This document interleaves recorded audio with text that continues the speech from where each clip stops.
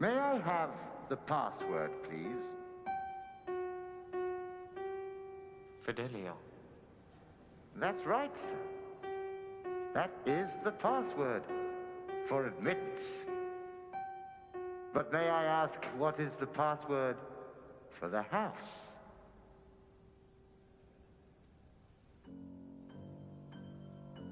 The password for the house. Yes?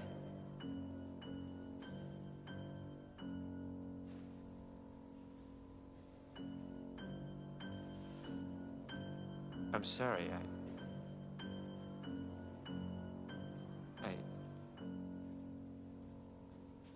I seem to have forgotten it. That's unfortunate. Because here, it doesn't matter whether you have forgotten it, or if you never knew it. You will kindly remove your mask.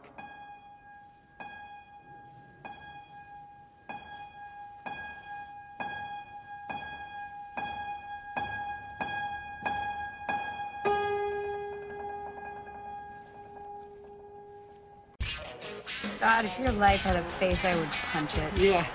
Wait, what? Let me ask you something. Why would you make the point of saying someone's not a genius? Do you think I'm especially not a genius? Veronica, why are you pulling my dick?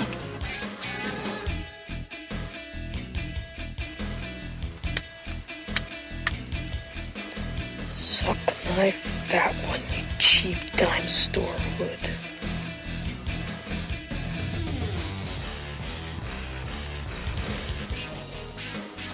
Andy! You Goonie! Hello, everyone, and welcome to another installment of the greatest moments in the history of forever. I'm Zach. I'm Matt. And this is episode number 99, Eyes Wide Shut. That's right. Kind of a surprise that we're even here today. Maybe you might be hearing something different than what you're used to. Is that possible? Yeah, I mean, obviously things happen, and here we are. We were almost on another indefinite hiatus, but nothing could stop us. It's funny, I think when we were originally going to set out to record this episode, I was going to make kind of the general summer announcement of the episodes might be a little bit more sporadic. I think we did a pretty good job over the last 6 months or so, or even almost a year, of getting them out pretty regularly. And now, right, you know, we're a little bit busier, things that are happening. Yeah, things are going on. So having said all that, planning on giving the warning that, hey, things are maybe going to be a little bit more sporadic over the course of the summer, then our computer that we've been using the entire time, one that has our library saved on it, everything saved on it, toast, is now goodbye, dead. Rest in peace. Well, I think, speaking of the time off, we're eventually heading towards like a Kornheiser type situation where we just take the summers off. It's possible. Yeah. No, I mean, I think so we don't get it out every week. I mean, whatever. Well, yeah. We're still working on it. Right. At it. We have there's stuff coming out. Specific titles in mind that we want to conquer over the next couple of months. A lot of time resting up to get ready for our big month, October. So, come on. That's true. So, we had to change over computers. We're using a completely different software program to record now, so you're hearing one of us in one ear and the other in the other unless ear. We fix it. Something's going on. I mean, who knows? I mean, just be happy you're getting the show. Please, at all. Yeah, come on. We've really put much more into this than you would expect from either of us. As we're saying these words right now, this second, we don't even know if you'll ever even be hearing this. Oh, that's true. Yeah. If it actually gets to your ears, then that's a huge undertaking on our part. You know, we're on the doorstep of 100 episodes, which is something we never thought we would get to. It was a good run on the old computer, stuff, and so here we are, and, I guess it's long overdue that we were going to have to upgrade a little bit, and I would say that right now, this moment is more of like the transitional period, and hopefully if there is any kind of issue with us coming in stereo or something, it'll be rectified in the future or not. Who knows? See, I was almost thinking we should just post this episode like no edits, no intro, no closing song, no comedy clip at the end, just us in like one ear each.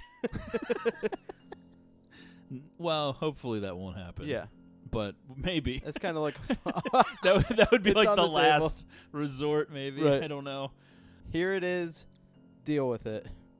So this turn of events has kind of changed, I guess, the tone, or I don't know, the game plan for this episode. Oh, yeah. I don't even remember like how I wanted to jump into this. Gonna be dark. Now it's certainly darker.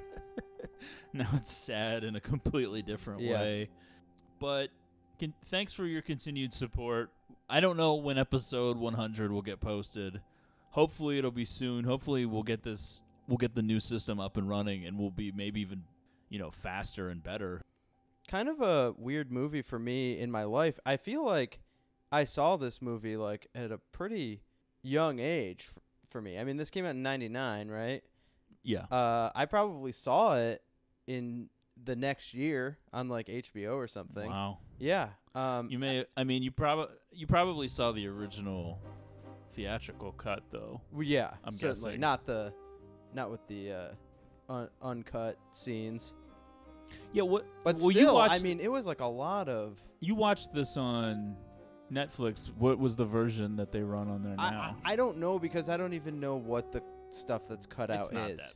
Right. Yeah. By today's standards, it doesn't seem that crazy. But I mean, even for a 13-year-old me, how much is going on with Nicole Kidman just in that first like 20 minutes of the movie? You're like, good Lord. Yeah. Okay, so Eyes Wide Shut for me, it's kind of a crazy movie. It's Stanley Kubrick's last film, came out in 1999. He screened the film for Tom, Nicole, and Warner Brothers, and then died 6 days later. So there's always been these questions lingering as to there's like how a lot of controversy around like the cut. Yeah, how complete was the movie? How finished was it?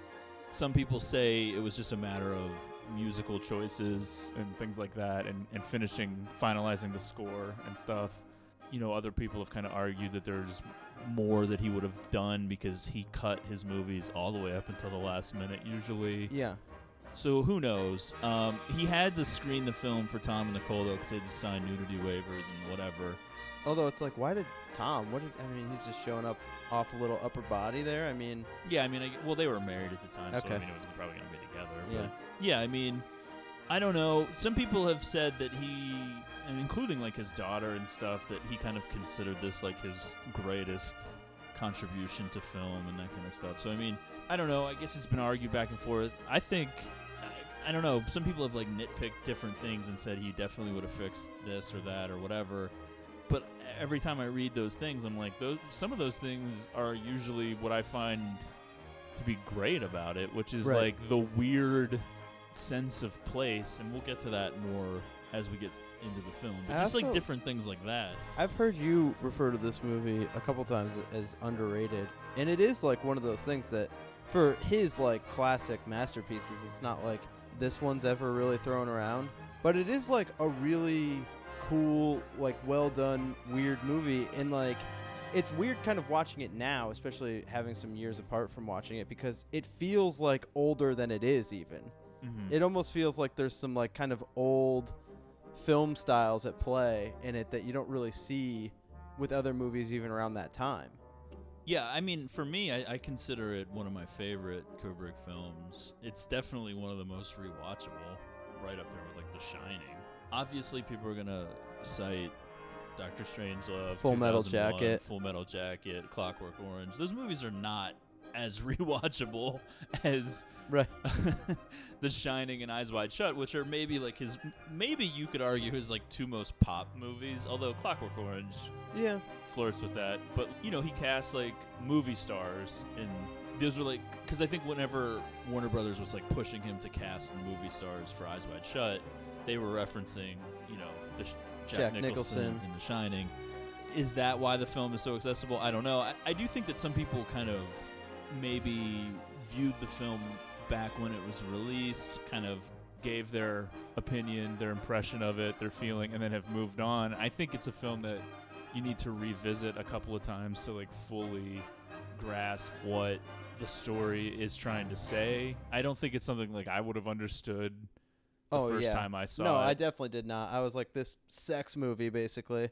Yeah, I mean, it was definitely marketed as an erotic thriller, and it's like not really like that at all. Well, I mean, it's much deeper. We'll certainly get into the story and where it goes, and what's this all about, and kind of the deeper themes that plays at play there. But I was thinking as I was watching this, and I thought you might have referenced this in the Blue Velvet episode, that it's kind of like a similar thing there. The whole idea of like, once the toy's out of the box, you can't put it back in there, and just spiraling down this kind of search, like this obsession, like wanting to know more. Yeah, the important thing in this movie is why. Why is there this obsession? Like, what is the deal? What is like driving this? And it's so crazy when you think about it. And yet here we are 19 years later, and I still think that it's kind of this important feminist sexuality piece that like is applicable 50 years before it came out, 100 years before it came out, and still 20 years later. I just read this when I was doing, what little prep that I do for the show. That it's like loosely based on this novel novella from like the 20s or something. Yeah, Dream Story. I guess Kubrick like acquired the rights to like the film rights to like years in the before 60s. this. Yeah. Yeah. So he had this like obsession with the story for a while. Certainly, not to tie everything back to this, but with our recent obsession with Twin Peaks, there's kind of some stuff there. Also, what's the other David Lynch movie that we watched with Bill Pullman? Lost Highway. Lost Highway, yeah. I felt like there was a little bit of stuff similar with that. It's interesting that Kubrick made this film the way that he did, because a lot of people's interpretations of it is like very based in dream logic and dreams, and the idea that the lead character, Dr. Bill, is sometimes dreaming and sometimes awake, and we don't know which is which. And, sometimes it's not as obvious as it would seem or whatever. But there's never any indication in the film itself, except for the title, Eyes Wide Shut, which is, you can kind of interpret that in any number of different ways. One being that your eyes are wide when they're shut, meaning like you see the most when they're shut, when you're sleeping and you're dreaming.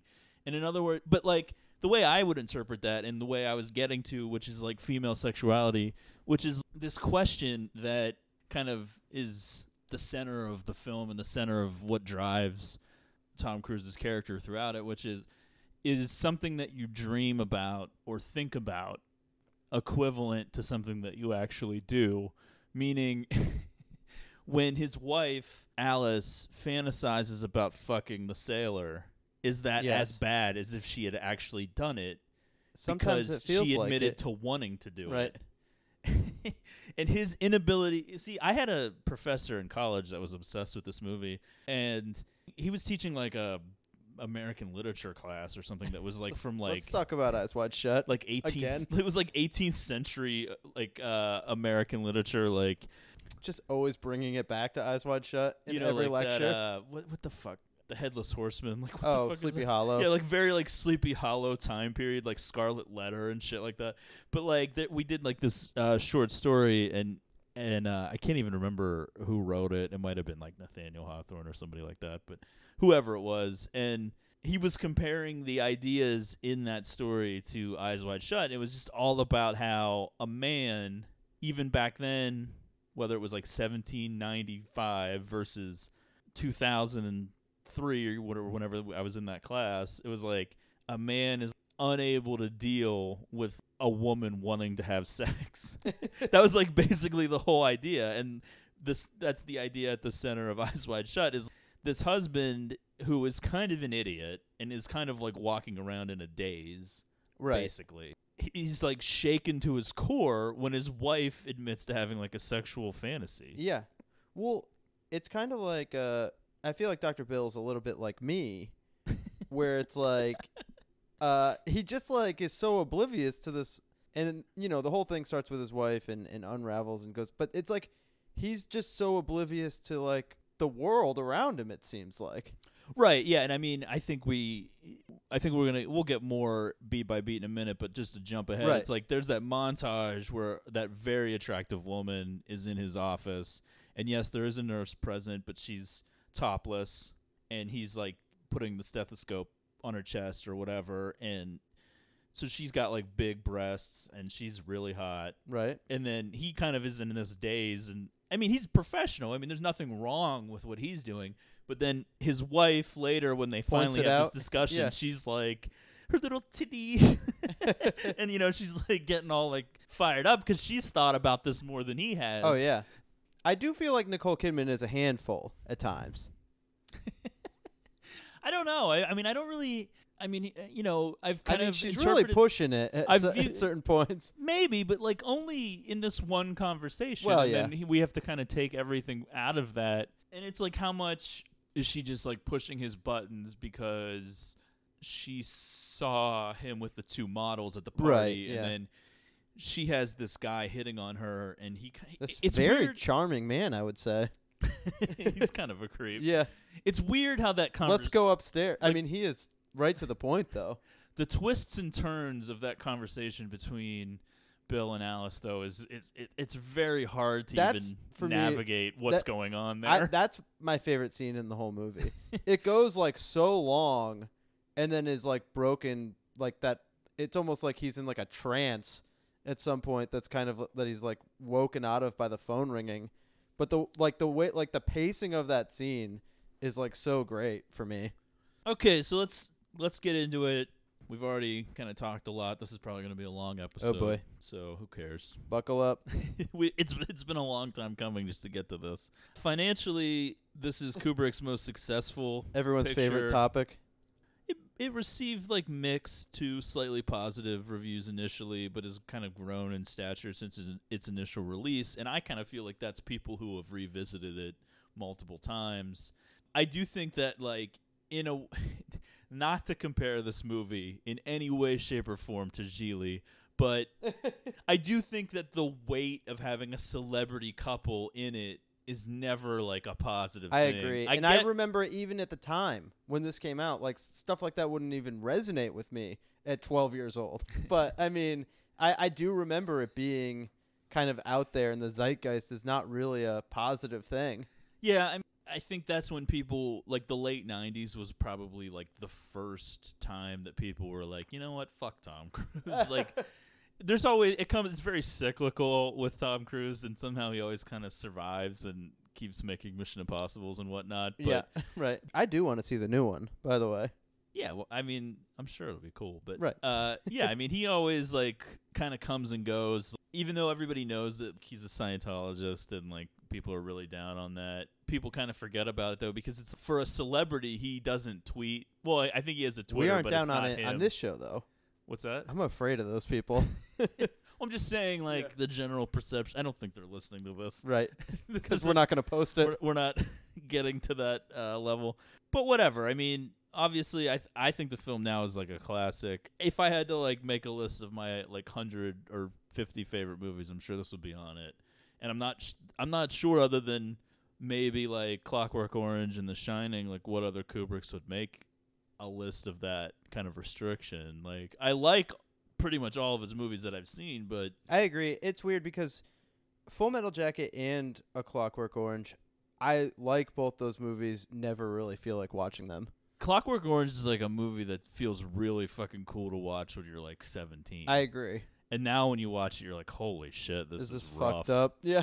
I mean, that was rated X when it first came out, which is why some people thought that Warner Brothers digitally covering up some of the sex in this was bad because just that Kubrick wouldn't have been afraid of an NC-17. But they were like, well, this movie probably cost us a lot of money, so. That the whole like home invasion sequence in A Clockwork Orange really Well, there's like 2 rapes. right.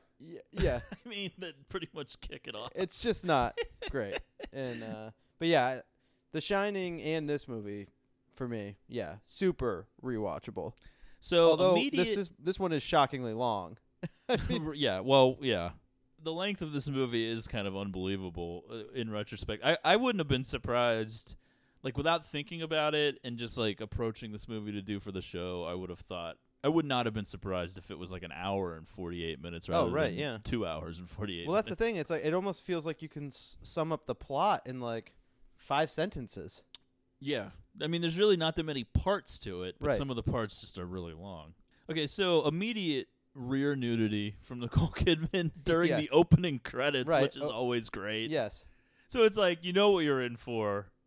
They're not pulling any punches. Yeah, I mean, obviously this had a big fucking reputation before anyone had even seen it, so people were like, holy shit, here we go. Right. This is exactly what Well, we yeah, signed up I can for. remember them running like the TV spots for this, and it was fucking ZZ Top and just playing, and like Tom and Nicole Kidman basically nude, but obviously you weren't seeing anything, but you could tell where it was headed. I mean, her ass is on point and on display throughout this one. Right. Obviously. And I will say, I mean, who would have, when I saw this, I certainly wouldn't have thought, like, how many years removed are we now? 18 years later, it's like Nicole Kidman's still looking unbelievable, really. Yeah, I mean, always was, always will be a queen, but Yeah. I mean, This this might have been might be like the peak peak, yeah. Kidman, yeah. She was probably like early 30s. We could go down a whole rabbit hole Right. there. I guess we won't. So we have Dr. William Harford and his wife Alice. They're going to go to a party at a wealthy patient of Dr. Bill's. I can't remember. What is his first name? I just have Ziegler. I don't know. We're going to the Zieglers. Yeah, played by director Sidney Pollack, who has since passed. Originally was going to be Harvey Keitel. I think like Harvey Keitel was supposed to be Ziegler, and I think Jennifer Jason Leigh was supposed to be somebody, but Okay. I don't know if it was Maybe like she was supposed to be that daughter of the guy that dies. maybe or Mandy Okay, yeah.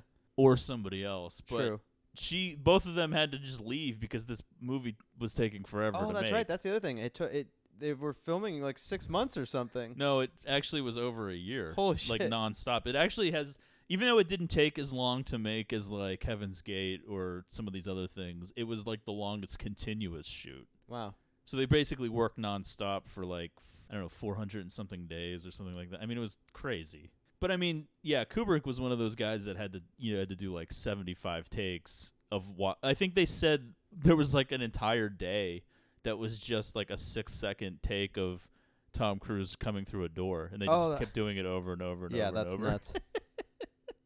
I don't know. There is a lot of weird stories about it. Like I saw Tom Cruise said he had like ulcers or like stomach ulcers or Yeah. something during filming and didn't want like Kubrick to know. I don't know. It is just but he like Tom Cruise mentions in like multiple quotes that he's like, well, I would have kicked myself if I didn't do this movie. But it's kind of a weird thing. I mean, I Yeah. guess he just really wanted to work with Kubrick, but Yeah, and I mean, it was Kubrick's last movie, Right. obviously. And I guess if he had that chance and then didn't do it. right. It is weird though. I think, Kubrick, I think he wanted a married couple. He was considering like Alec Baldwin and Kim Basinger. Yeah, that's weird. Which would have been like a really odd movie. Right. Him just yelling at her, calling her a pig. Well, I was just thinking about this, and I don't know how I just remembered this, because, I mean, I was, like, pretty young. But I remember Tom Cruise and Nicole Kidman being married, and I think, like, and I don't even know if this is true, but, like, that they had, like, adopted kids together or something. And maybe that's not true. I don't know. But- I don't know. Number one, I don't know, and I don't even know if this is a good road to start going down. Well, I was just going to say, whenever I found out that they were, like, getting divorced or whatever, I asked my dad, well, what happens to their kids? And he goes, I guess they go back to the orphanage. Well, that's obviously not true. I'm pretty sure. Well, if it's anything like with Katie Holmes and Surrey, it's Right. just that Tom Cruise never sees the Yeah. kid again. Well, that was a rescue situation. Okay, so it's a Christmas party at Ziegler's, who's like a rich patient of Dr. Bill's, tuxedos, everything like that. It's very like it's clear that the Harfords are like very bougie. Oh, yeah. Like they're listening to classical music. Later on when they're wrapping up, when Alice and the daughter are wrapping a gift for Bill, it's like a Van Gogh book. you know, they have like John Updike novels on like the tape. You know what I mean? It's like all very like upper, Oh yeah. like well-educated rich people shit. And I kind of see Ziegler as like an embodiment of like what Dr. Bill like wants to be and what he thinks he can achieve. Because he's kind of like even Just richer like than a doctor. Yeah. Just a creep. Yeah, Ziegler's got like quite an appetite. Yeah, it's kind of a nuts party because like right off the bat they meet. You know, there's like, oh, here's Ziegler and his wife, and you know they're embracing Bill and Alice and welcoming them to the party and everything. And then several times throughout the rest of the movie where you're like, wait, Ziegler's married? I guess, but it's like, who is this woman? Right. For me, there was like some confusion though because Bill says something like, "This is what you get for making house calls," when they kind of like gesturing around at the party, and I kind of thought he meant that Ziegler was also a doctor and that Ziegler did house calls and he was like richer because of that. But yeah, it's hard to say. But that I don't think that's really the case. Right. It's like he's friends with Ziegler because he does house calls for him. Yeah, I think that Ziegler is a rich patient who would have Dr. Bill come out to the house. Right. So like later we see that Bill has like an office and stuff, but like he also, I guess, does house calls for like richer patients, and that's like very upscale thing that like in modern society you don't even really hear that much about unless you're like pretty rich, like a doctor making a house call. I mean, yeah, I can't even imagine what that would cost, like for somebody like us. I mean, you know, it's like if you're just sort of like, yeah, I'll pay, you know, $5,000 cash to have this person come to my house right now. You know, because you're too rich to have to go to like a doctor. Because then when he goes and visits that person later, I'm assuming that's someone else that he had done house calls for. That is a weird thing, yeah, because it does happen in like movies a lot, but it's like the idea of like a doctor coming to your house seems insane. Well, I think that's like, that is something that might be more, it's something that definitely still exists now, but I think it was more common like older times before like there were places like outside of hospitals that like doctors would have offices and stuff. The other thing, think it was less. I was reading about this movie, which I was like, okay, that makes sense, because this was the first time that I watched it that I was like, something is odd about the location. Like at times you can tell like the backdrop isn't real. Yeah. And then it's like, oh, they didn't film it in New York. Right. Yeah, and I think we can get to that later once it's like on the Odyssey. But yeah, that to me is something that stands out as like something cool about the movie. But people were saying that if Kubrick would have been alive and had more time with it, that he would have fixed that you wouldn't have been able to notice as much. Oh, right. But for me, I was like, that kind of adds something to the movie. Yeah. Again, I think it kind of makes it feel like that older filmmaking style too. Yeah. So Bill recognizes the piano player at the party as his old buddy from medical school, Nick Nightingale. Also former writer for Killer Cinema. That's correct. We find out, like, I don't know, they don't really have a lot of time together, but we find out basically that Nick's going to be playing at a place called the Sonata Cafe in like Greenwich Village or someplace for like the next 2 weeks. Oh, right. That's basically where we get that information because that'll come into play later. Oh, this is kind of where it all starts. Right. Well, the connections are all Ziegler recommended Nick, you know what I mean? Like it's all connected to. That's when Alice and Bill kind of separate for a little bit, and she I will say, I mean, these fucking models are putting the full court press on Dr. Bill. I mean, it's hard for him to even how would he even say no? Yeah, I think it's interesting. Other than the circumstances are completely bizarre because he's at a party with his wife. I mean, these models are thirsty. Sander Savas, or I don't even know how to say his name. It's like Sander something, who's like a super creep. He's like totally into Alice. He's dancing around with her. He's kind of like a debonair older guy. And he says one of the charms of marriage is that it makes deception a necessity for both parties. Oh, right. While Alice is busy with Sander, Dr. Bill is with the two young lovelies who turn out to be models. And I think it's kind of interesting that they say they want to take him to where the rainbow ends. Yeah. And I always thought that was weird, especially when the place where he rents his costume later is called Rainbow Fashions. I don't know if there's some sort of Wizard of Oz analogy at work Yeah. here, or if it's something else. But it's very like dreamy because you True, yeah. associate Wizard of Oz with dreams, Right. End of the Rainbow. It's like I don't know. I mean, I'm sure this is like one of those movies that like there are an infinite amount of YouTube videos breaking down every. Oh, really? Yeah. Well, aspect that's. of I it. feel like most of that's them are like, this is about the Illuminati. Right. Yeah. Well, that's like the Kubrick thing that inspires people, I guess, Inspires people to be annoying. to be dumbasses. Yeah.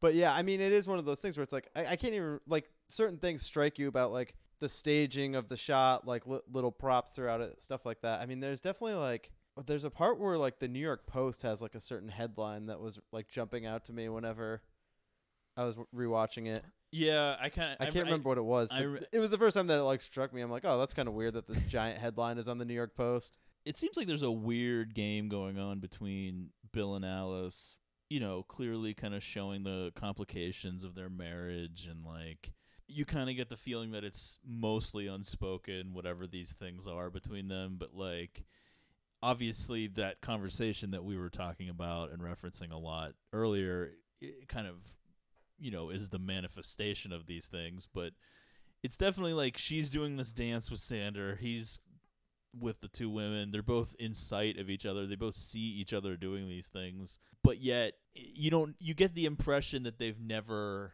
confronted like things like jealousy and, you know, resentment, like deeper issues within a marriage. They haven't Bill quite sort of acts like he has like a Vulcan type presence, like no emotion, like I'm not jealous, like I just view things like as they are. Well, yeah, and we kind of find out why. It's like he doesn't think that women that they're capable. Yeah. So then Bill is summoned upstairs. Ziegler, I love this part because he's summoned upstairs. He doesn't know why. They take him to like a bathroom, which is like a fucking crazy bathroom with like an armchair in it. It's like a huge room, has like a toilet and a bidet, and it's just in a massive room. It's like bigger than most people's, you know. Ziegler's like, you got to come over and use my bidet. So he like they bring him into the room, and Ziegler like greets him at the bathroom door and shakes his hand. Which I love. I love that. Well, I love the move where, I mean, he's like nude and he like puts on his fucking suit pants or whatever with like his suspenders, no shirt, just a fucking baller look. So he brings him over to this woman who's like in a chair. She's completely nude, unconscious. She overdosed on heroin and coke like a speedball. Her name's Mandy. This whole scenario just creates a whole lot of questions as to what the fuck is going on at this party. Bill, not really moved by any of this, though. I mean, he's kind of like, yeah, this is... It kind of plays into that idea that this is something that men do. Right. But women would not do. Like a married woman. Like Mandy is a absolutely, prostitute. Yeah. It's weird because, you know, obviously this movie kind of deals with like the differences between men and women and like their ideas and attitudes towards sex and what have you. But he's not... I don't think Bill strikes me as like a misogynist. No, he doesn't look down on Mandy at all. Right, it's more of just like this is like what it is. A societal expectation or something that is like ingrained in him. But I will say, I mean, it's not like because that's the thing. He doesn't like disrespect prostitutes. I mean, he has quite a few run-ins with them throughout the movie. Well, yeah, it's just kind of a crazy. Because it's like, where is Ziegler's wife? It's like, what is going on? Like, why would he be doing this in the middle of his party? He had to get away with this prostitute doing heroin and coke in a bathroom that's the size of in the middle of the party. Rhode Island. Yeah. It's just like, what is happening at a Christmas party? I mean, it doesn't seem like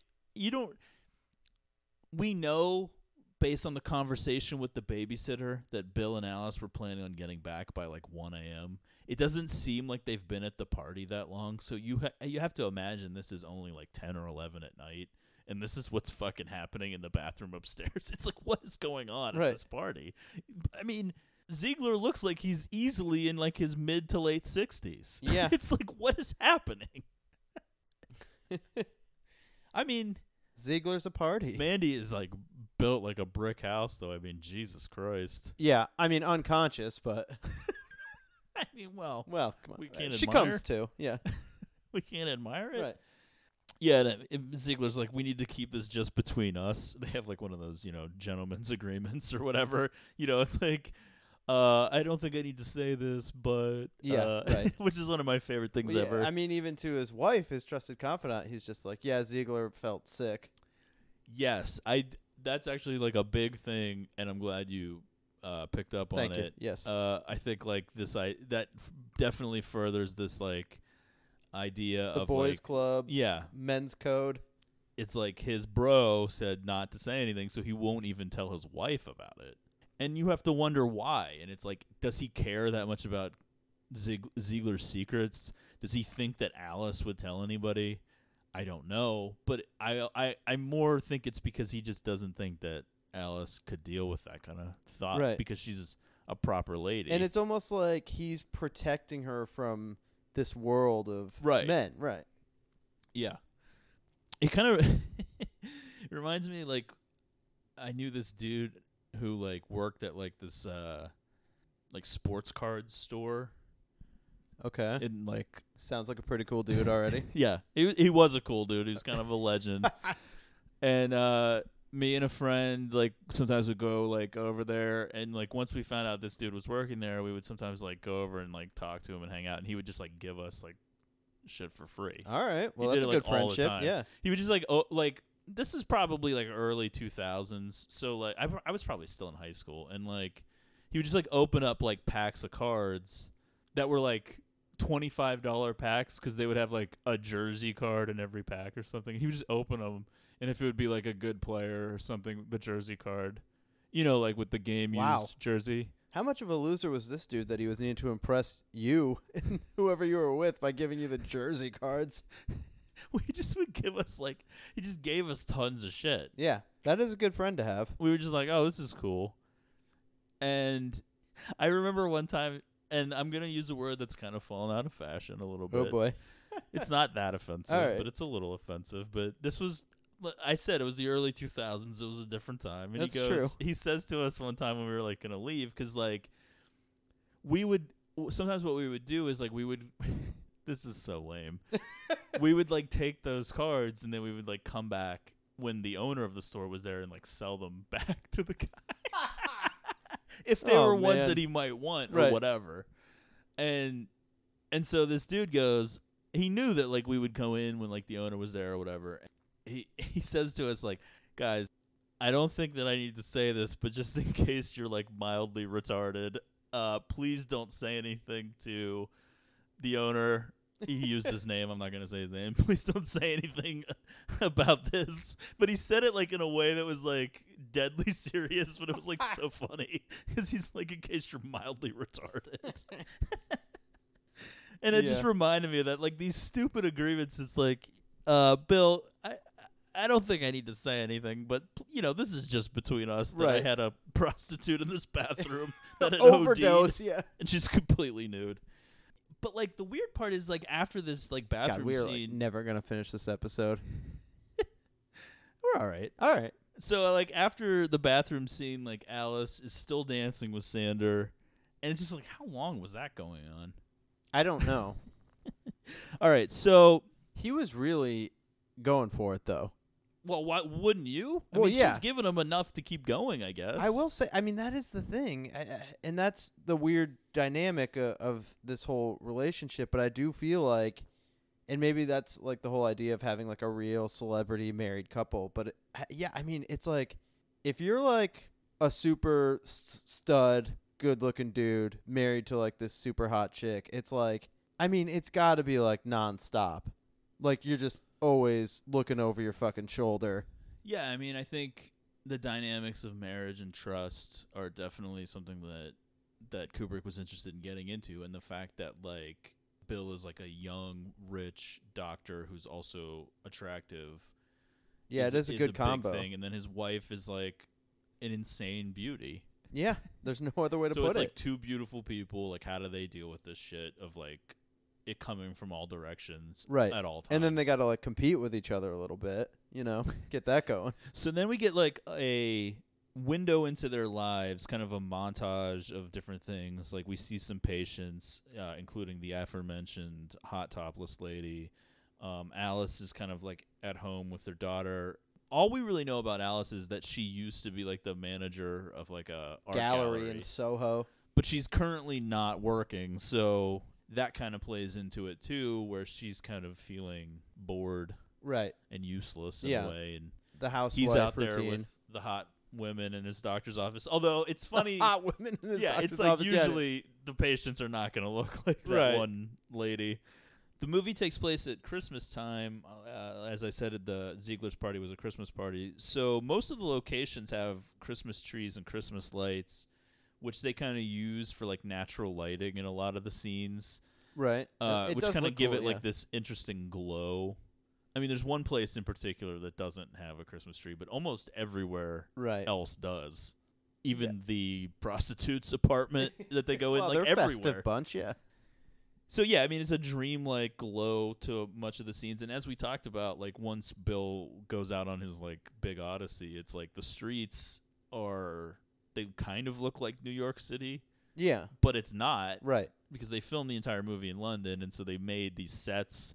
And you can, I mean, there are clearly times where you can tell the background's like digital or whatever.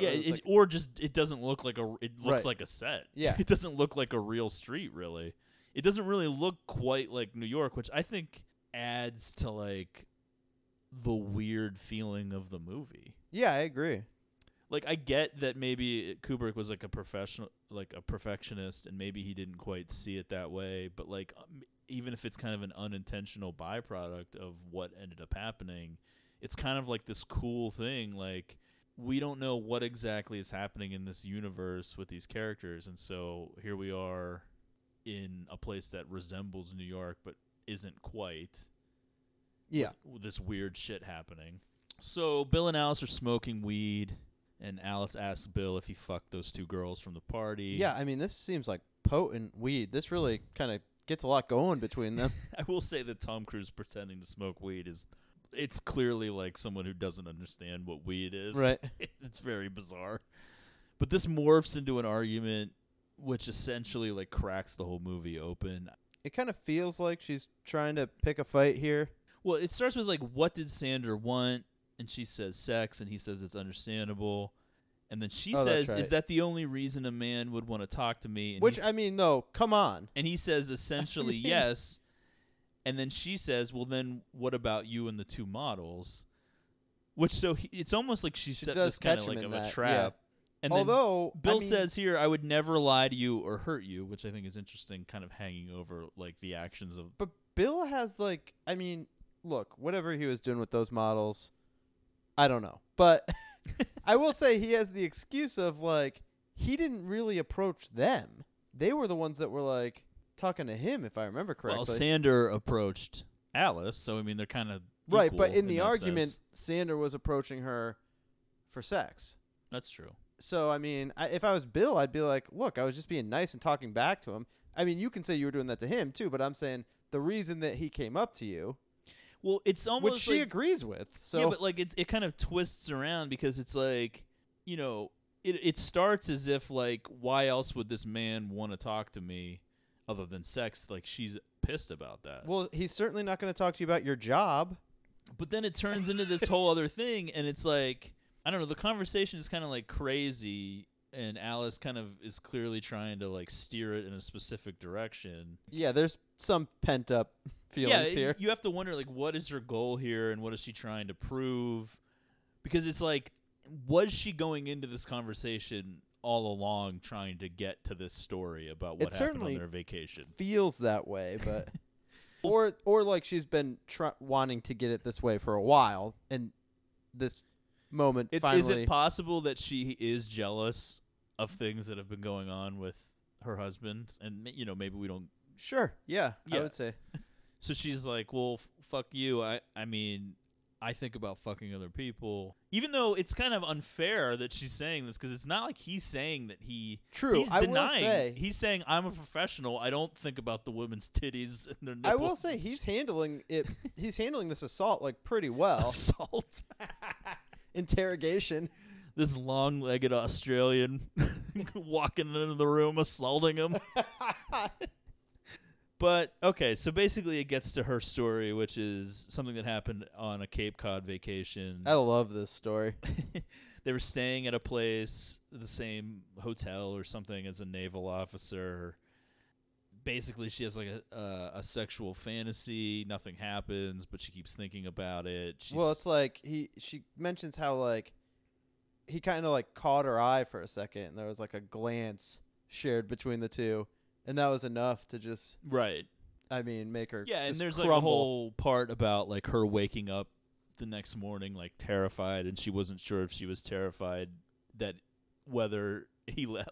Terrified that he left or terrified that he'd still be there or something like that. It kind of reminds me of the way she describes that as Picnic at Hanging Rock, when that dude just sees her jump across like the puddle and he just sees like her legs in stockings, like fully covered.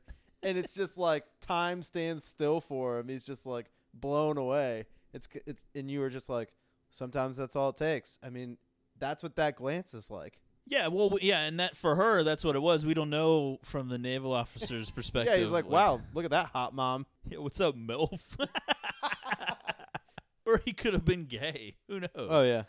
But from her perspective, that is like one of those it's like things, this, though, you know. It gets you thinking about like your own life, and you're just like, man, what if I was ever like, I mean, you know, obviously like that wouldn't happen for like you or me, but like there's got to be like guys out there that like some, you know, chick thought something like very positively about her. Well, do like, we need to mention that this happened to Nicole Kidman in real life? Right, I know. Yeah. Because I was going to use that as the closing I clip. forgot about that, yeah. I don't know if we're going to be doing it but or it's not. where you would just be, but it's like if you just found out though that like some smoking hot chick thought this about you in that moment, you just like die basically.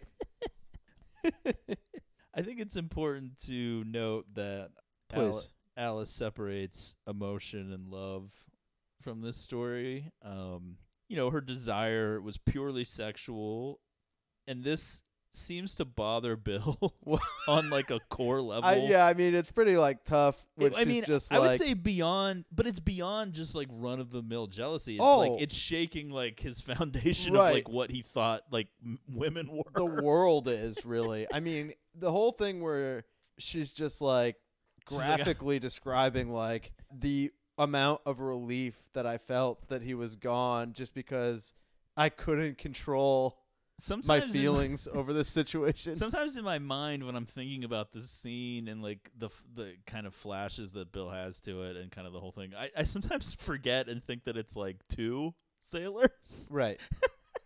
She's like, in my head, I'm like, is she talking about like getting like fucking pig roasted? Certainly. Well, she's got an appetite too. Her story is punctuated by a phone call alerting Bill that one of his patients, a guy named Lou Nathanson, has just died. This is kind of, I mean, I know this is the thing that like sends him out into the night, but this is such a weird kind of side angle.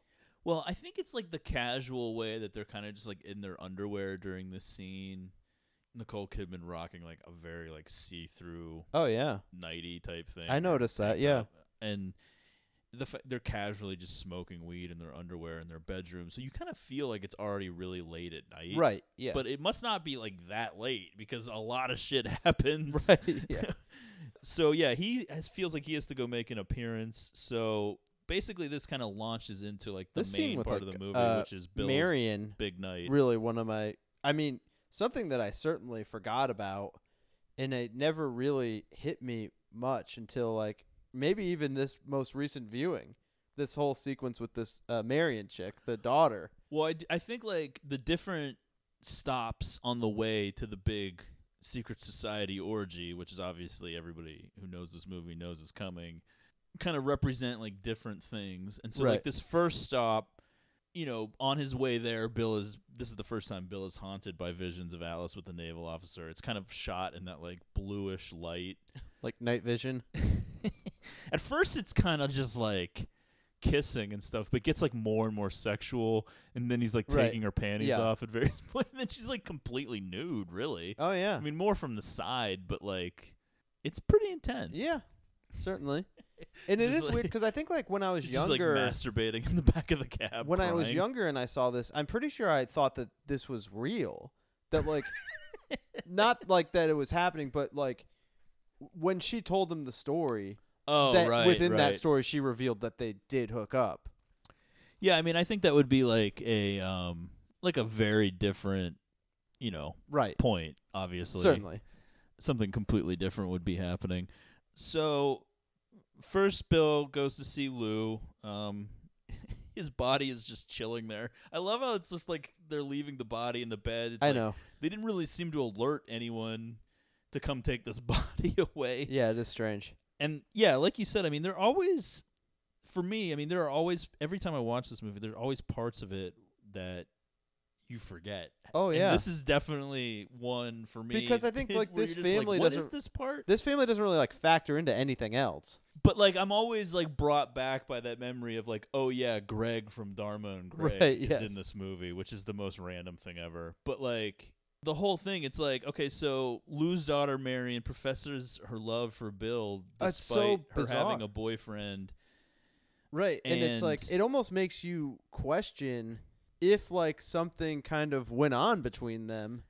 You know what I mean? Well, Like I kind of think he's very much like, you don't know me. I don't think he's wrong. I think it's that it plays into the way he acted with the models, the way he acted with the topless woman, and his inability But it's to almost like his days that he walks around in. I just don't think he realized that she was seeing things in this completely different way during Well, their previous interactions. It's weird because the scene is like right after the Nicole Kidman story, but it feels like now he's the soldier, and like Marion's boyfriend or whatever is him from this. It's like she has this whole whether it was a glance or whatever, Right, but yeah. she has this like obsession that she can't get out of her head, and she starts kissing him. It's like, I love you, and she's just like, I'm supposed to move to Michigan with my boyfriend, but I want to stay here, just even if we're not together, just to be close to you. I Yeah, mean, it's which fucking is crazy. fucking bleak for Right. fucking Greg Yeah. from Dharma and Greg. Even though Right. his name's like Carl, I'm just Yeah. gonna call him Greg. I mean, despite all of their interactions being about her dying father, she seems to think that they have this like connection. Yeah, certainly reminds me of some relationships I've been in.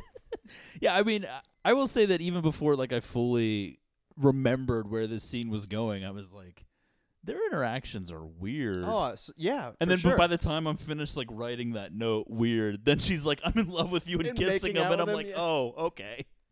So after that, which wraps up relatively quickly, because once like fucking Greg from Dharma and Greg shows up, he's like, "All right, I'm out of here." Right, and the two of them are acting like really. I mean, Tom Cruise like is continuously like rubbing his lips and stuff. Like Yeah, it's well, very yeah, suspect. He's like, "This is."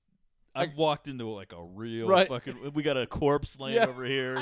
This chick's throwing herself on Right. me. Her fucking nerd boyfriend just Although it showed is up. like, and I mean, I don't know if you have notes on this, but it's like Tom Cruise tries to call there later, and it's like, what's the deal with that? Well, that was like that's whenever things have gone like really awry. Yeah. and he's just trying to like find like anywhere, Right. any port in the storm, Yeah. kind of thing. Marion was all of a sudden gonna get her moment, but fucking Well, because I think it's important. Greg to remember, answered the phone.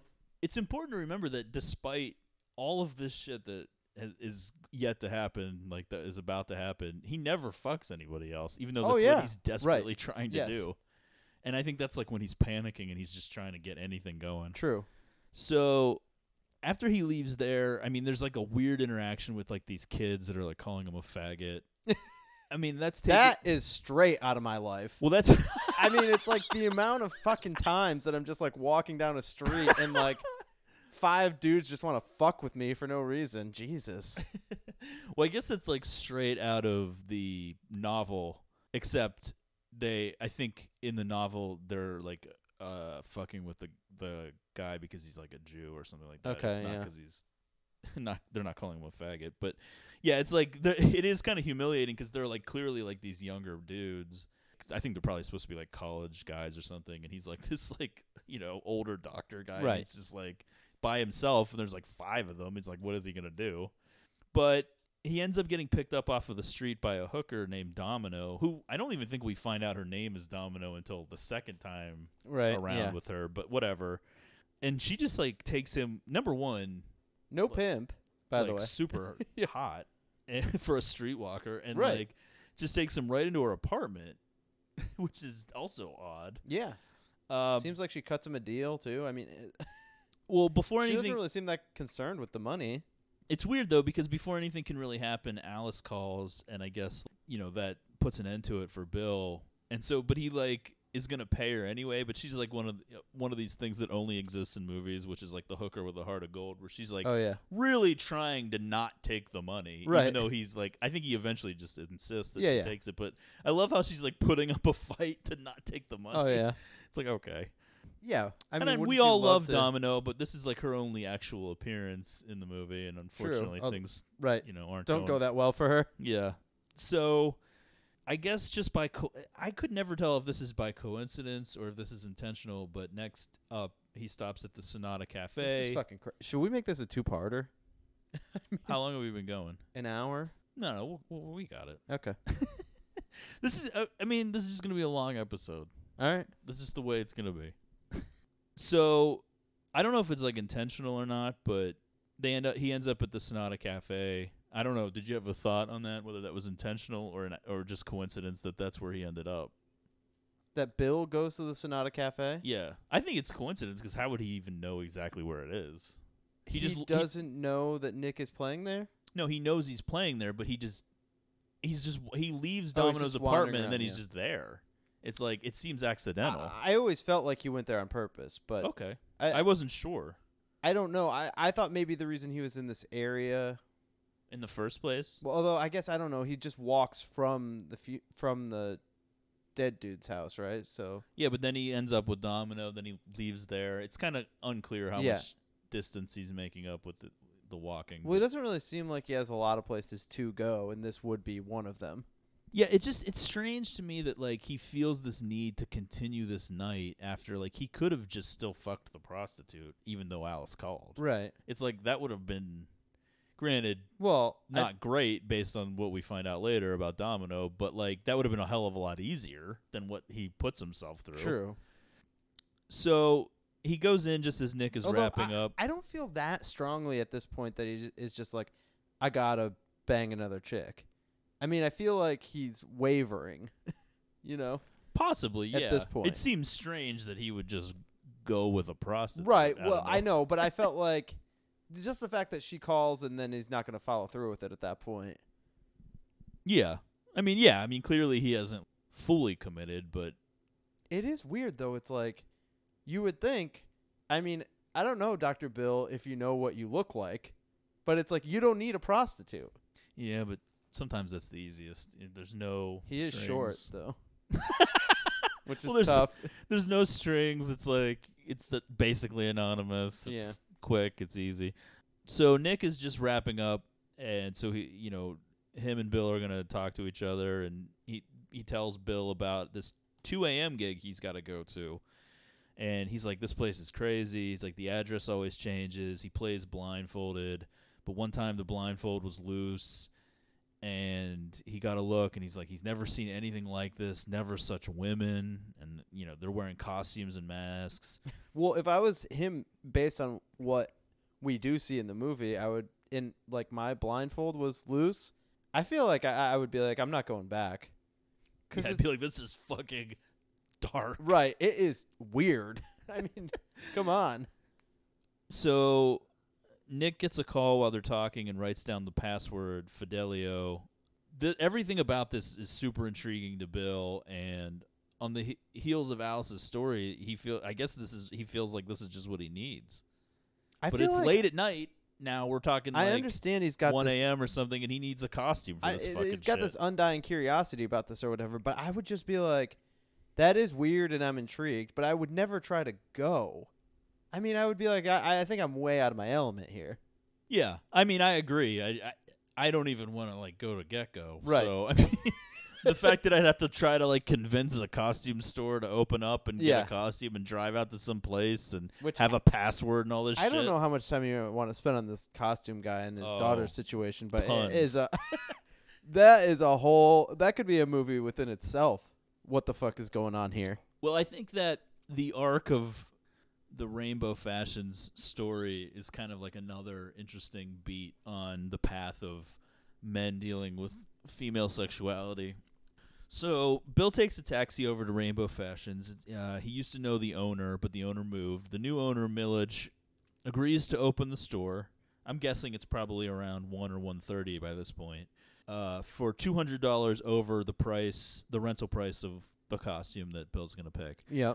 So Bill and Millage go into the store, and they come across like a secret rendezvous between Millage's daughter, who's a young Lily Sobieski, who's probably like 13 or 14 She at looks this point, super young, yeah. and two fully adult Asian men. But like she's in like a bra and panties, and they're like nearly nude, like in thongs, wearing and they're bizarre like outfits, wigs and makeup and shit. And Millage is furious and saying he's going to call the police and freaking out and saying like they have no decency and all this stuff. But he keeps like, I love that he's like screaming at them, but then turning to Bill and being like, I'm sorry. Like, right, and continuing to like do this deal. Being the salesman. Yeah, which, I mean, I guess is kind of like your customer first service, yeah. It's kind of your first indication that like something is kind of off about everything. Just his like ability to go back and forth between dealing with Bill and dealing with this insane situation involving his own daughter. It's like, I don't know. It seemed very odd. It's very hard to tell and to even imagine what led to the sequence that we're in now. What happens in between this and the end sequence where we revisit these characters. Well, I mean, yeah, that's the thing. I mean, we could spend 40 minutes going over various theories. Right. It's possible that the only reason that Millage is pissed is because he didn't know about it, meaning like he wasn't getting a cut. Yeah, he's got to wet his beak. I mean, according to like Wikipedia, it's like whenever Bill returns the costume the next day, they're like, and now Millage has decided to sell his daughter into prostitution. And it's like, yes, you can reach that conclusion, but at the same time, it's like, well, maybe she already was, and he's pissed. Yeah, she was going into business for herself. Yeah, like, we don't know what the story is. And then she whispers something into Bill's ear, which I had the subtitles on for, and she says something like, you should pick the one with the ermine liner, or something like. It's something to do with mask? No, the cape or the coat or whatever, the jacket or something. She said it's so weird, and I don't even know what. I don't know. It's weird because it's done away with her that it feels like there's something significant about her, but there's kind of not really. I do think that you could interpret it that she is blossoming as a woman and is curious. Because, I mean, let's be real, she kind of already has like boobs and stuff, so she's kind of going through puberty. She's probably interested in sex. These two men are giving her attention. Maybe she's curious and wants to explore her sexuality, but her father's reaction to that is she must be a whore then. Right. She's a prostitute. I think, don't get me wrong. I do think her character is an important, like, thematic, like, symbol, but it feels like her character plays into the plot in some way. I don't know. There's something that feels special about her.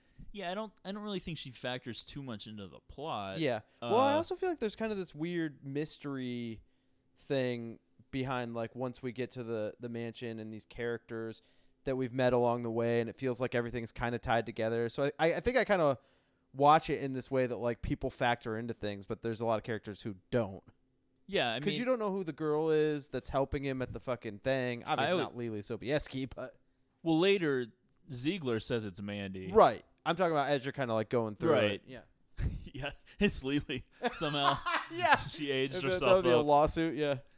Yeah, I mean, I kind of just take it on the surface. It feels very much like the Chinese kid throwing the fireworks in Boogie Nights, just where it's just a crazy scene that's just memorable. But I do think that there is some sort of significance to the way that Millage is like handling his daughter's sexuality, and it's kind of like that the dynamic of like the Madonna whore complex, and it's like, well, she's interested in sex like a normal teenager, so Millage's decision then is that she's a prostitute. Well, I mean, interested in sex like a normal teenager. But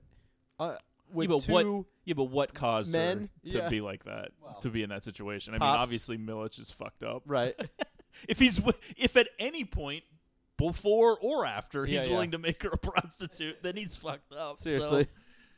So I do like that it cuts from that crazy scene to Bill in the back of the taxi. His face is like, what the fuck? Right. And at that point, you would think Bill, I mean, he's kind of walking this line of the after hours kind of dark society that's out there, dealing with prostitute, kind of seeing what's going on in this shop, which is certainly eye-opening. You would think at a certain point you'd kind of have this like moral compass thing of just like, should I just go home to my family? Nope. Right. Yeah, because he continues to be haunted by visions of Alice with the serviceman, and basically it's out of the city and into the woods for the next part of this film. Yeah. Which, I mean, this cab driver is pretty dedicated. It seems like they have to drive. Within the context of the film, the geography of the film, this would have been a decent little cruise. So they arrive at this mansion using the password he got from Nick. Bill enters the mansion in the woods. He walks in what seems to be like mid-ceremony. Right. Everybody's wearing cloaks and masks. There's chanting and haunting music going on. There's a red cloaked guy in the center with a circle of cloaked women around him. It feels very ominous. But I will say, like, at the same time, it's like white people are embarrassing. You know what I mean? It's just like, could we just fuck prostitutes? I mean, could it just be fucking prostitutes, please? Yeah. Like, what is all this shit? Right. Something that is, yeah, I know. I love how, like, these rich people have to make things, like, way more complicated. It's like, I just want to bust a nut. Well, always these You know ideas what I mean? with like these. What is this? Whenever you get into this, and it's always like this rich people, these like sexual ritualistic orgy parties. It is like, when did these people all get together and start talking? You know, when did these depraved rich people all get together and are like, you want to know what would be fun? I mean, I actually think it probably does start similarly to right. that. Yeah. It's kind of hard to say. It's like, is this just a party of dudes and all of the women are prostitutes? Possible, yeah. Is this like a mixture? Maybe some of the women are in this society and, I don't know. Who knows? We don't know because everyone's wearing masks. It's kind of implied later that if Bill knew the identities of these people, it would blow his mind. Right, or yeah. I don't know how that's possible. Although it's like, would it? I mean, this is the time period is 99. It's supposed to be New York. Clearly, Donald Trump would be at this. Oh, absolutely. Yeah. I mean, there's no question as to like who is supposed to be at something like this. One of the things that's like that does stand out about this movie, though, from like just the perspective of being a fan of like Kubrick movies, is like all these characters that are just like so cold. Like not really like the main characters, but like the random one-off characters that like these guys that work at the house. You know what I mean? Like just like the interactions are just so like deadpan. When the women in the circle disrobe, like during that ceremony that Bill walks in during, it's weird to me that they're still wearing like thong G-string. I would panties. agree, yeah. It's like, why aren't they fully nude during that part? I don't know. And I will say that like the woman that we later kind of semi-identify as Mandy goes back and forth between wearing like underwear, like during various points, like she, there's there's like at one point she's wearing them and then she's not wearing them because everyone's like fully nude at that point, and then later she's wearing them again. It's just like, is she just putting them on and off in different rooms? I don't know. It seems like a little bit of a continuity error there that she just randomly doesn't have them on. But I was wondering if maybe like, even though the Blu-ray that I have says it's unrated, I'm wondering if like the G-strings maybe were digitally added at some point for some of these characters. It's possible. I don't know. Now, how do you take this movie? At the end, when Ziegler has the scene with Dr. Bill, right? Do you take everything that he says as truth, or because I'm always like, when did? Well, there's three options really. I mean, I think we should probably wait till we get to the end. All right. Well, because that's kind of a big. The only thing I want to relate to it now is like, it's always like Mandy basically identifies him like pretty quick and is like, you got to get out of here. Mm-hmm. And it's like, is she acting on her own, or did someone else? Well, is there another party involved? This is something that I pointed out, or I brought up. Basically, I had this right next in my notes. Okay. People recognize Bill ? How ? Right. Yeah. It is very strange, and it lends itself to the idea that maybe this isn't quite real. People recognize Bill, all caps, how? Yeah, it doesn't. I mean, okay, it is true that he doesn't put his mask on until he's already inside the house. So it is possible that somebody saw him. Yeah. It's possible that people were watching cameras from the entranceway. Yeah. he does get into the SUV that drives him from the entranceway all the way up to the door of the house, because he drove up in a, as Ziegler points out later in that ending scene, you know, he shows up in a cab, everyone else showed up in a limo. So he was drawing attention to himself, but still, it's weird that the way I always interpreted was that if it wasn't a charade, the whole thing with Mandy, like as Ziegler claims it is, right, then you kind of interpret it that Mandy is like saving him because he saved her. Yes. That she recognizes him somehow as the guy that saved her coming from out an of overdose. a drug-fueled coma, basically. It doesn't quite make sense if you interpret it that way, but that's kind of on the surface how you, like, as you're watching it, you're thinking, okay, this is Mandy. Now, I mean, the weird I thing recognize is, those tits anywhere. How many nights is this after? Is this only the next night after the Ziegler party? I think it's supposed to be a couple nights later. Because it is like unbelievable recovery time for Mandy post overdose. I think it's supposed to be like a little bit later. Okay, yeah. Well, what's she doing? I mean, I feel like you need like a couple days. You gotta. Not if you just like, you know, get right back on it. Just snort something to pep you back up. I mean, that's her life. I mean, she's living it. Yeah. Until she's not, yeah, which is only shortly thereafter. So, yeah, I mean, this woman warns Bill a couple of times. We get the montage of the orgy. This is like the part that the studio altered.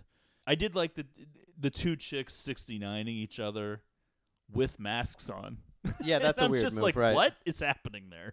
Yeah, you kind of like with the masks, not a lot of oral sex right happening at this orgy. Bill gets taken before the guy in red, who's kind of like the leader.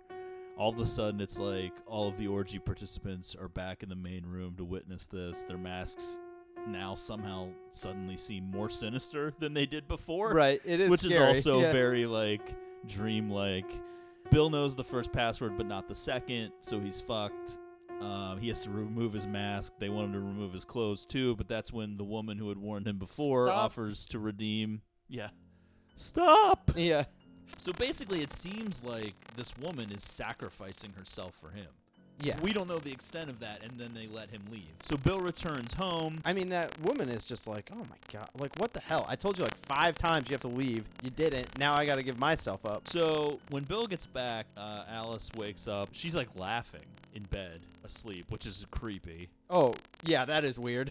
So he wakes her up, and she starts to cry and tells him about this dream. And it's basically like a gangbang dream.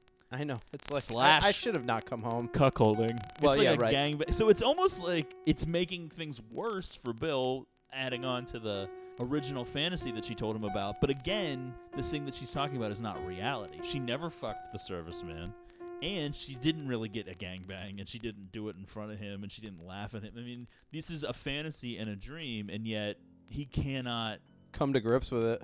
Yeah, and it's like, despite how fucked up the night was, Bill is still kind of like more shook by what Alice is telling him. Oh, right, You know yeah. I mean? He's like, he doesn't really seem to grasp how much danger he was in, and yet he's just like, this bitch's sexuality is fucking killing me. It's like, what is happening in my world? Afterwards, it's kind of everything kind of just spirals over these 2 days. And so the second day, it's kind of like Nick is gone. He finds out that like he checked out of his hotel in a hurry and he had a bruise on his face. Right. After fucking interrogating the hotel clerk. He returns the costume to Rainbow Fashions, and he finds out that the mask is gone, yet he doesn't understand how that's possible, but it's just gone. I do think it's funny that the mask was only $25, right? Which doesn't make any sense. I don't know. Especially when you get a good look at the mask later. Well, he paid more for that fee that he agreed to for, for the owner's trouble, I think, than for the rest of the costume combined. Well, I mean, the rental is one thing, but I mean, the actual mask, like, it's not coming back, it's missing. You'd think that it'd be like $1,000 or something. It's like, oh, it's $25. Yeah. Milish has now sold his daughter into prostitution with the same guys that were there it the seems day before. like he basically like offers her, which I guess to Bill. Yeah. So I guess at least if you ever need anything, with his hands on his daughter's shoulders. Yeah, it's kind of like, well, at least Bill never stoops to that. Well, God, in his that desperation. would be a really dark movie. Yeah, I mean, I wrote down, like, why? What does this have to do with Alice and Bill? And I think we addressed that the first time around. It's almost like a logical extension of the way that Bill is thinking. Like, Bill maybe isn't quite putting that together, but, like, the way that Millich is handling his daughter's sexuality is kind of the same way that Bill is, because it's like Bill is visiting prostitutes instead of his wife, and it's like he's visiting prostitutes to deal with, like, the fact that maybe his wife is a prostitute now in his head. You know what I mean? Well, Like, yeah, I mean, come on. It's kind of that way of thinking, and it's like, maybe instead of, like, my daughter is either disturbed or maybe Millich did something to fuck her up or whatever the reason is that she was doing whatever she was doing, it's like, well, now she's just going to be a whore and I'm going to benefit from it. You know what I mean? Well, he's a businessman. So Bill goes back to the house in the woods. He's handed an envelope with his full name on it. Right. So now they Including fully doctor. know who he is. And it says, give up your inquiries, which are completely useless, and consider these words a second warning. We hope, for your own good, that this will be sufficient. And it's like, yeah, that reminds me of some notes I've been handed at the Luva store. I'm never really clear on this. Why does Bill go back? What is he doing in this point? Back to the house? Yeah. When what is he hoping to accomplish to get here? that mask? He's like, oh, I must have left the mask I don't know. here. I don't know. Is he gonna ask people questions at this house? That is the weirdest move, that he would go right back to the actual source. Yeah, I don't know. I don't know what. I think he's possibly his guilt in thinking about what is happening to. I mean, by this point, he hasn't seen that Mandy has died, but maybe he's thinking, like, what exactly happened? I don't know. Right. Yeah. You know, it's very strange. So, still thinking about Alice's initial fantasy and now also her new, more recent gangbang dream. Bill goes on another. Alice just revealing all sorts of things. Yeah. Bill goes on another pussy hunt because after everything that's happened. Now he's a little bit more motivated. Yeah, I mean, like I said, after everything that's happened, he still hasn't got that nut. He hasn't fucking fucked anybody. It's just like, this has all been for naught. Right. No matter how crazy it's been. I mean, he's just on a quest to cheat on his wife I no guess matter what. That's the thing. It never quite feels like he's that committed to it, but except now. Now I feel like well, yeah, because now he calls Marion, the daughter of the his patient that had died, and that there's no luck there because fucking which God, how bad of a mistake would that have been? Dharma and Greg answers. Yeah, I mean, she would have been ruining his life real quick. Real stage 5 clinger. Right. Then he goes to back to Domino's apartment, and she's not home. Somehow. This scene is so strange. Bizarre scene. I know. Number one, it's unbelievable that he was just there the previous night. It feels like so much has happened. I agree. You're right. Yeah. That is like, it's hard to watch this movie and be like, oh yeah, that was the last night. That was the last night, and now he's there again. So Domino's roommate Sally. This scene is like maybe one of the hottest scenes in the whole movie until it goes way south. Right. I will say, like, what is Sally's, like, some of the motivations in the way she's acting here. Well, I think she's a prostitute, too. Right, but it's like she has a certain bit of information, and once she's getting closer to reveal it, and she starts acting differently, but it's unclear if she even knows whether or not Domino and Bill actually fucked. Well, because it the way seems like she tells thinks Bill that they did. Yeah. Maybe she has it. Right. Well, so basically she tells Bill that Domino is HIV positive. Well, but in the midst of, like, him undressing her. Yeah, they're like, she seems into it. It's like she's down to fuck. Like, this is getting, it's like, almost hot. like she's like, oh, yeah, I shouldn't do this. Like, I should tell you this. There would be ramifications here if we consummated our relationship. I mean, he could say, like, hey, we didn't have sex. Yeah, which but, he like, doesn't. Right. At that point. It's like, what? How sad would He's that like, be? Funny thing is, it's like, well, that sucks for her. But well, yeah, and then this chick's like, well, okay, I'm willing to believe you. Definitely a boner killer, though. Right. Either way, certainly, yeah. So we don't ever see Domino again. She's just not there, and apparently she's HIV positive, which is weird that, like, she got those results well, like her roommate's that morning. Like, yeah, she's not here, and I don't know if she's ever coming back. Right. Now Bill is just kind of wandering through the streets, and he's being followed. The ominous music is, like, building. It's building. Oh, yeah, the music is like that Kanye West song, Runaway. Right. Well, the first time you like hear the piano, that's, like, back at the party. That's when that music first starts. Yep. And then you will hear it periodically, and then now it's, like, building because someone's following them out on More the notes streets. being played. And it's really, like, a question of, like, what is reality versus paranoia, what is happening right now. So he grabs a newspaper, and this is kind of like fortuitous. And again, you're like, "This is this dream logic? Does this make sense?" He just picks up a newspaper and he flips through it, and he finds an article that reveals Mandy is dead. My only question is, though, would he connect the Amanda, because it says Amanda Curran in the article, because there's no picture, by the way. Right. It just says Amanda Curran, a former beauty pageant winner or something, overdosed on drugs. Would he connect that Amanda from that article to the girl from Ziegler's party, and would he also then suspect that it was her at the orgy at this point? Because Ziegler, I know, it is insane. He's I never making would so make that many connection. leaps here. Right. This is where I'm like, I kind of start to feel like this can't really be reality. I would be, if it was me reading it, it never would even cross my mind. I'd be like, that's not the same person. That We're girl's in name New was York Mandy. City. Right. Her name is Mandy. Not Amanda. Yeah. Oh, Mandy. Yeah, it's like can't hardly wait. Right. So then but I mean, I guess it's enough for him to at least be suspicious. What's up, Amanda? And you do have to think, though, I guess, like, he is afraid of what happened at the orgy, so he is, like, going to the morgue now to confirm his fear. Oh, I and it's know. like, This oh, is okay. this is Really? Mandy, and she's dead. Yep. Oh, okay. I am right. So clearly not stopping with his inquiries, by the way.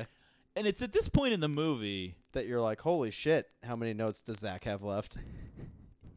We're real close to the end. Right. So it's at this point in the movie that you really start to think, like, Jesus, Bill uses that doctor ID for a lot. I know. He pulls Yeah. that How fucking many thing out cards so does much he have? during Yeah, this seriously. movie. It's okay. I'm a doctor. He's like asking where people live and stuff to like waitresses and diners. Yeah. He's He like, does. "Where's Nick Nightingale staying?" Yeah, And he's like, "I'm a doctor. It's okay." It's was like that- what you was could've that just diner had those called? It was like cards made at, Gillespie's or Vista something? Print or something. Vista. Dr. Bill at Vista Print. So after he's done like molesting Mandy's nude corpse like it's fucking Neon Demon, he Yeah. gets summoned to see Ziegler, and He thinks he's going for another, a Mandy type what situation. prostitute do I gotta pull out No, of I a think fucking I would think at coma this now? point he's so paranoid that he has to believe that Mandy and Ziegler are somehow connected to the thing he went to the previous night. So I think his suspicions have to be somewhat raised. The way he by kind of this. goes into it, he seems very much like, what is it? Like, what is it this time? Well, this is where, Ziegler, like, basically confronts Bill and is like, what the fuck were you doing? Yeah, like, what were let's you cut thinking? the shit, Bill. And You're so, in way out of your He head. tells him, like... Bill, you're out of your element. Yeah, he tells him, like, these were serious people. I don't know, Ziegler tries to have it both ways, because he tries to present these as, like, these people that they were dealing with as, like, a serious threat, but then acts like this was all kind of nothing. it was like, all a show, and they yeah, weren't like, really we're going to just do trying to scare anything. you, Nobody like- got hurt, right. and Nick is fine. He's back in Seattle. But then, yeah, you're right, because he does make comments kind of like, okay, so he got a bruise on his cheek. He should have gotten a lot fucking worse, like, Right. like as if they would have done something worse. Well, yeah, because it's kind of I wasn't sure like if the connection was Ziegler went to one of these parties and saw Nick Nightingale and hired him for his Christmas party, or if Ziegler knew Nick Nightingale was this piano player and then recommended him for the orgies, and he confirms that he recommended him for the orgies. So then Ziegler feels like he's made to look like an asshole because his piano player told this outsider, and this outsider showed up. Oh, right. But, Ziegler claims that Nightingale is fine. He claims that Mandy was fine. Died of an overdose. It was. You said it yourself. She was like playing with death or whatever the hell he said to her. You'll be dead if you keep this up. So here's the thing, though. It's like, because he I even will goes say- out of his way to say, oh, she died of an overdose inside of her apartment. It was locked from the inside. The police are satisfied. That's what Ziegler says. But then when the end of the movie happens, and you're like, well, how much, what are these people capable of? Right, yeah. But you don't know because. Well, I don't really understand. It's hard to draw clear conclusions from. I know. Right. Okay. I know. Believe me, I know. I Yeah. know what you're gonna say. You had that one. So we don't know if Ziegler's telling the truth. We don't know if they killed Mandy, if Mandy actually did sacrifice herself for Bill, which seems crazy. Because if she did, it's like she seemingly knowingly did it. So it's like, Right, yeah. does that make sense? I Like, know, why it would is she do weird. that? It seemed like she was prepared to, though, which unless like someone was putting her up to it, like, okay, you need to do this as part of the show. You know what I mean? That part of it is kind of weird. As if like Ziegler's like, let's do this thing to scare him or whatever. But then like, they kill her anyway. Right. I don't know. But that's the thing. It's like, but why? Why wouldn't they just kill Bill anyway? I don't know. Like, what would that serve? Because who are they impressing other than themselves by killing a prostitute? Like, I don't what know. is that proving? Well, I to guess anybody? it's easier to kill a prostitute than to kill a rich doctor. That's true, and it does still show that the members that somebody will get killed if people fuck around. Right. Yeah, that's a valid point, and we don't really know the truth about Nick Nightingale. True. We get that bizarre Alan Cummings appearance where he is like the hotel goofball.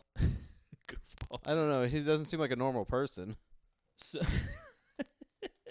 yeah, I mean, the answers are unknowable. And I mean, that's kind of the thing. It's like you don't really know what the real story is with this secret society and what they did or didn't do or what actually happened when Bill was there. Because it is possible that we just saw Mandy overdose a couple nights before. We know that it's possible that she was going to do it again. Certainly, yeah. It is valid. Right.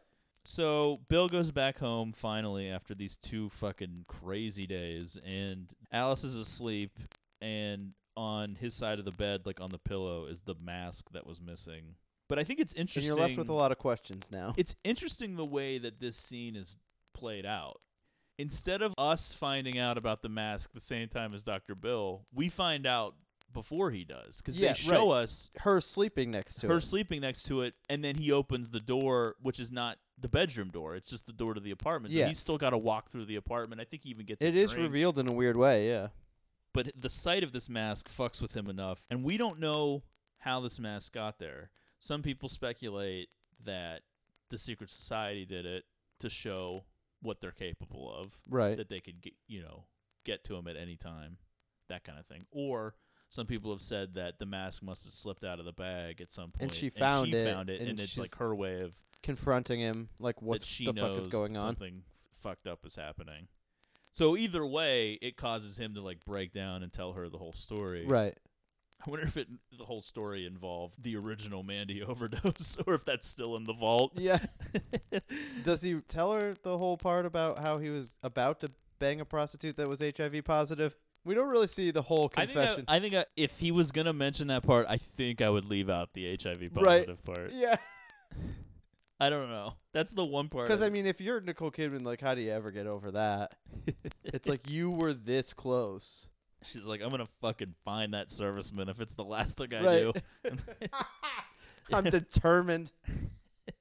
So, yeah, the movie kind of ends with them kind of like going over their marriage of like, what are we going to do? Yeah, they're like they're in what looks to be like that famous toy store in New York, but I think it's not. I will say this whole little last sequence, like after he explains everything to her and he's like, they've been up through the night and he's kind of like crying and she's smoking and like, then they like go to this thing where you can kind of tell that it's like this weird sort of wired feeling and they're like out in public, but they feel very bizarre. That part I do think is like particularly well done. It just feels like so like sobering or something. Like everything has changed. Well, yeah, and it's just like she seems to have the answer to all their problems, which is like they need to fuck, and that's how the movie just ends. Yeah, the way she's that feels kind of silly to me. Well, I kind of agree with you that scene is well done, but I'm wondering though if the end of the film would have been. I definitely would have been tempted had I been the filmmaker to be like, let's end it in the bedroom with the mask. Yeah, that would have been a a more like unsettling ending. But like maybe but I'm wondering though if the choice not to is very intentional to be like, well, I don't want it to be that kind of ending. Like the ending is not meant to really be a mystery. Not any the way that he does it. It's like I guess as like viewers, if we interpret the secret society and everything as real and everything and his experiences with it is real, then the ending is telling us that he's seemingly out of the woods with that at this time. Yeah. Unfortunately, Mandy didn't make it. Unfortunately, Domino has HIV, and unfortunately, Lily Sobieski was sold into is an underage prostitute. But he's gonna be fine. Right. Yeah.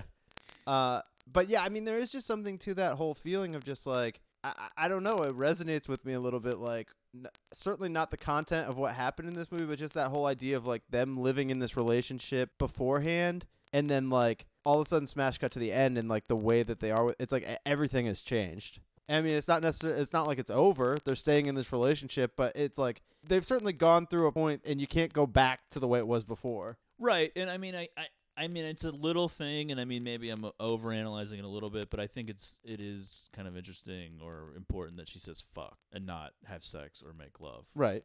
She's talking about a very like physical thing, not a love thing between two married people. She's talking about like a physical act that is kind of been at the center of this. You know, she fantasized about fucking this man, which then led him to go to an orgy where people were fucking, and he wanted to fuck a prostitute. It wasn't like he wanted to make love to a prostitute. She's like, we need to experience this thing that is bothering you together. Like, I need to show you maybe we don't know their sexual history together. It's like maybe she needs to show him. Maybe it's been a little vanilla. Yeah. We need to share this together, and that way it's not a secret between us. That kind of thing. She's Kind of like, the I've been horrors. reading these novels. 50 Shades. Okay. The horrors of marriage, really. Yeah, certainly. Just like the emotional. So I will say, I love this movie. Nicole and Tom didn't stay married that much longer after. We already talked about what happened with Stanley Kubrick. Didn't live really to see this movie released in the theaters. Right. All right, so thank you for listening. As always, the show's Twitter account, @GreatestPod. We don't have a lot of followers, but we appreciate the ones we do have. Oh yeah. Hopefully we'll try to get something a little bit more consistent going. Like I said, you know, it's summertime, so who knows when the episodes are coming. One of the main reasons I didn't want to feel like we do a pretty good job of doing like almost, like 4 months. Right. I mean, it might be a little less in the summer months, but the reason I didn't want to break this up into two was because we have a special movie we want to do. You're right. Yeah, we didn't want to ruin this. We didn't want this stepping on episode 100. So. Right. So this is all a massive thing. Right. All right. Well, for those of you that have stuck with us, for hanging with us, we'll see you next time.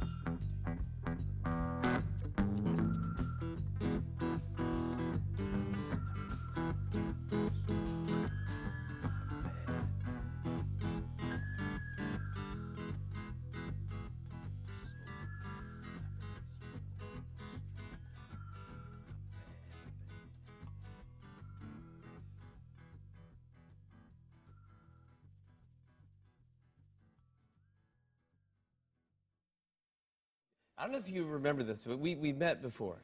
Oh, I remember. Do you remember this? It was really embarrassing for me. Yes. It was? Yeah. Do you want me to tell I have not seen you since then. I have not. Right? That is correct. No. But this is years ago, and do you want me to tell my version of the story? Yeah, you tell your version.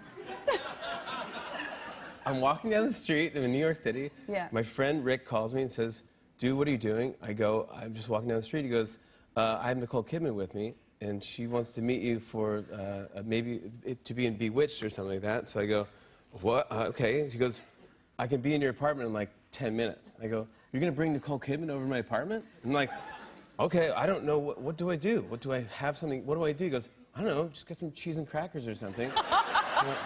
And I'm like, cheese and crackers? I don't even talking about that. I don't have dinner party. I don't have anyone over my house. I'm like, I have video games and sneakers. I mean, so I go, there's a deli, and I go in the deli. I go, what do you mean cheese? He goes, get brie or something. I go, brie? I don't even know what that is. I'm like, so I go in. This is like, I'm on Saturday Night Live, I guess, or something. I don't remember really when it was. But I just remember I liked you, and he was like, not now. I'm married now. But he was like, oh, well, you can meet. I mean, I don't. Wait, what? Not that way. Wait, what's going on? Wait, what? So he says. Wait. So Rick, our mutual friend, says, oh, you know, Jimmy wants to meet you, and you can go over to his apartment, and da-da-da-da, and I'm single, and I'm like, okay, yeah, cool. Wait, what? Yes. What are you talking about? Yes! Did I date Nicole Kidman? Sure. Did we so go, was I that a go date? over though, and you're there in a baseball cap and like nothing, just like. I had Brie cheese. And you wouldn't talk. You didn't say anything. You were like, hey. Do you? I didn't say. I was very nervous. I didn't and say. I'm like, okay. I didn't know this was so that this is a thing. I thought it this was a like movie. a hang. It was meant to just, I don't know. And then you put a video game on or something, and I'm like, this is so bad.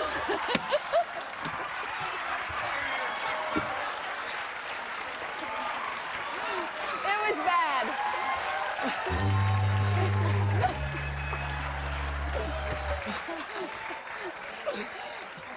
I swear, and you didn't talk at all. And so after about an hour and a half, I thought, he has no interest. This is so embarrassing. Had no and I clue kind at of all. left and went, okay, no chemistry. And then I was like, maybe he's gay. What? Come on! Sit down out here. Take care.